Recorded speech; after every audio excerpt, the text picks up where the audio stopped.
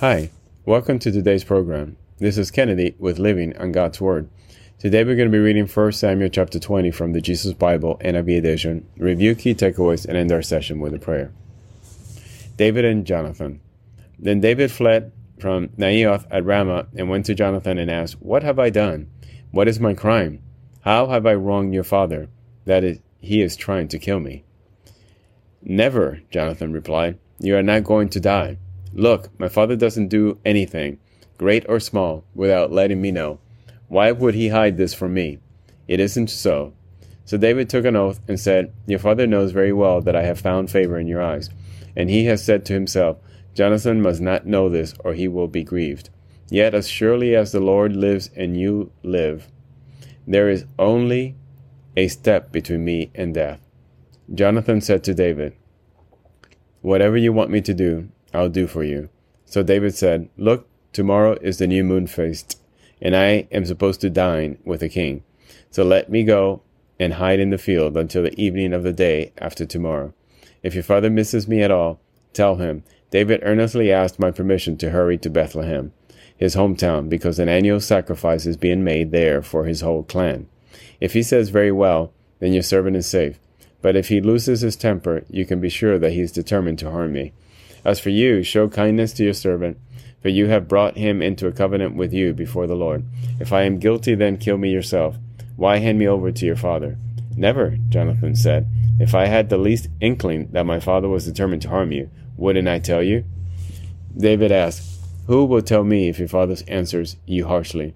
"Come," Jonathan said, "let's go out into the field." So they went there together. Then Jonathan said to David, "I swear by the Lord, the God of Israel, that I will surely sound out my father by this time the day after tomorrow. If he is favorably disposed towards you, will I not send you word and let you know? But if my father intends to harm you, may the Lord deal with Jonathan, be it ever so severely, if I do not let you know and send you away in peace. May the Lord be with you as he has been with my father. But show me unfailing kindness like the Lord's kindness as long as I live, so that I may not be killed. And do not ever cut off your kindness from my family, not even when the Lord has cut off every one of David's enemies from the face of the earth." So Jonathan made a covenant with the house of David, saying, "May the Lord call David's enemies to account."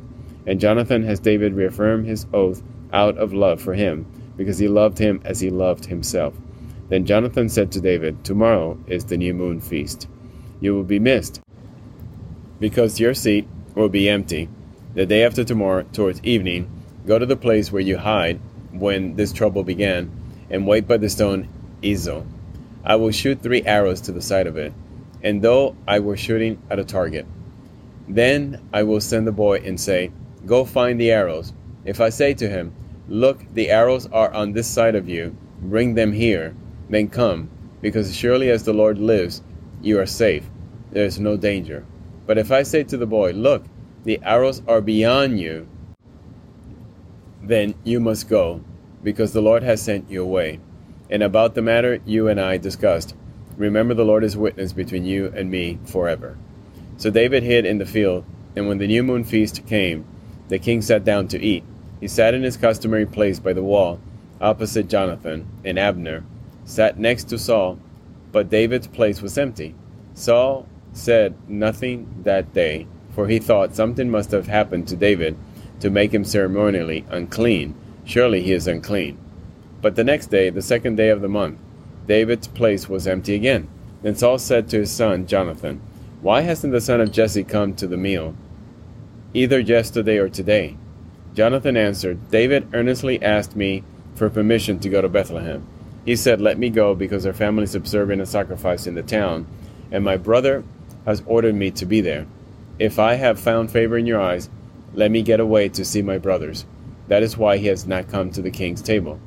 Saul's anger flared up at Jonathan, and he said to him, "You son of a perverse and rebellious woman!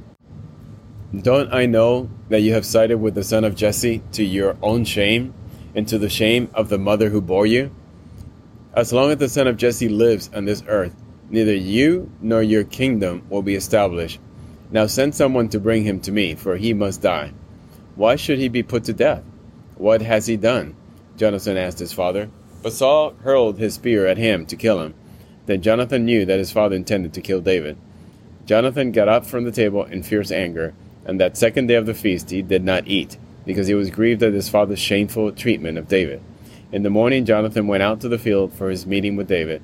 He had a small boy with him, and he said to the boy, "Run and find the arrows I shoot." As the boy ran, he shot an arrow beyond him. When the boy came to the place where Jonathan's arrow had fallen, Jonathan called out after him, "Isn't the arrow beyond you?" Then he shouted, "Hurry, go quickly, don't stop." The boy picked up the arrow and returned to his master. The boy knew nothing about all this, only Jonathan and David knew. Then Jonathan gave his weapon to the boy and said, "Go, carry them back to town." After the boy had gone, David got out from the south side of the stone and bowed down before Jonathan 3 times, with his face to the ground. Then they kissed each other and wept together, but David wept the most. Jonathan said to David, "Go in peace, for we have sworn friendship with each other in the name of the Lord, saying, 'The Lord is witness between you and me, and between your descendants and my descendants forever.'" Then David left, and Jonathan went back to the town. This is the end of 1 Samuel chapter 20. So here we see Saul really intending to kill David. David plots with Jonathan to prove to Jonathan that Saul's intentions are to kill David, and it turns out that way. So Jonathan sends a message back to David that he indeed is correct and that he is to escape in order to avoid being killed by his father. So this is the end of 1 Samuel chapter 20. Now let us pray. Father God, thank you so much for your blessings, for your protection, always in the midst of craziness in this world. When we don't know what to do or say to other people, Lord, you protect us and you see and you look after us. So Father, we continue to praise you and thank you for your infinite wisdom and your infinite kindness and your infinite goodness. We love you, Lord. We worship you. We praise you. In Jesus' name we pray. Amen. This concludes today's reading and interpretation of 1 Samuel chapter 20. We hope that you will join us again tomorrow. God bless you. This is Kennedy, your brother in Christ, always.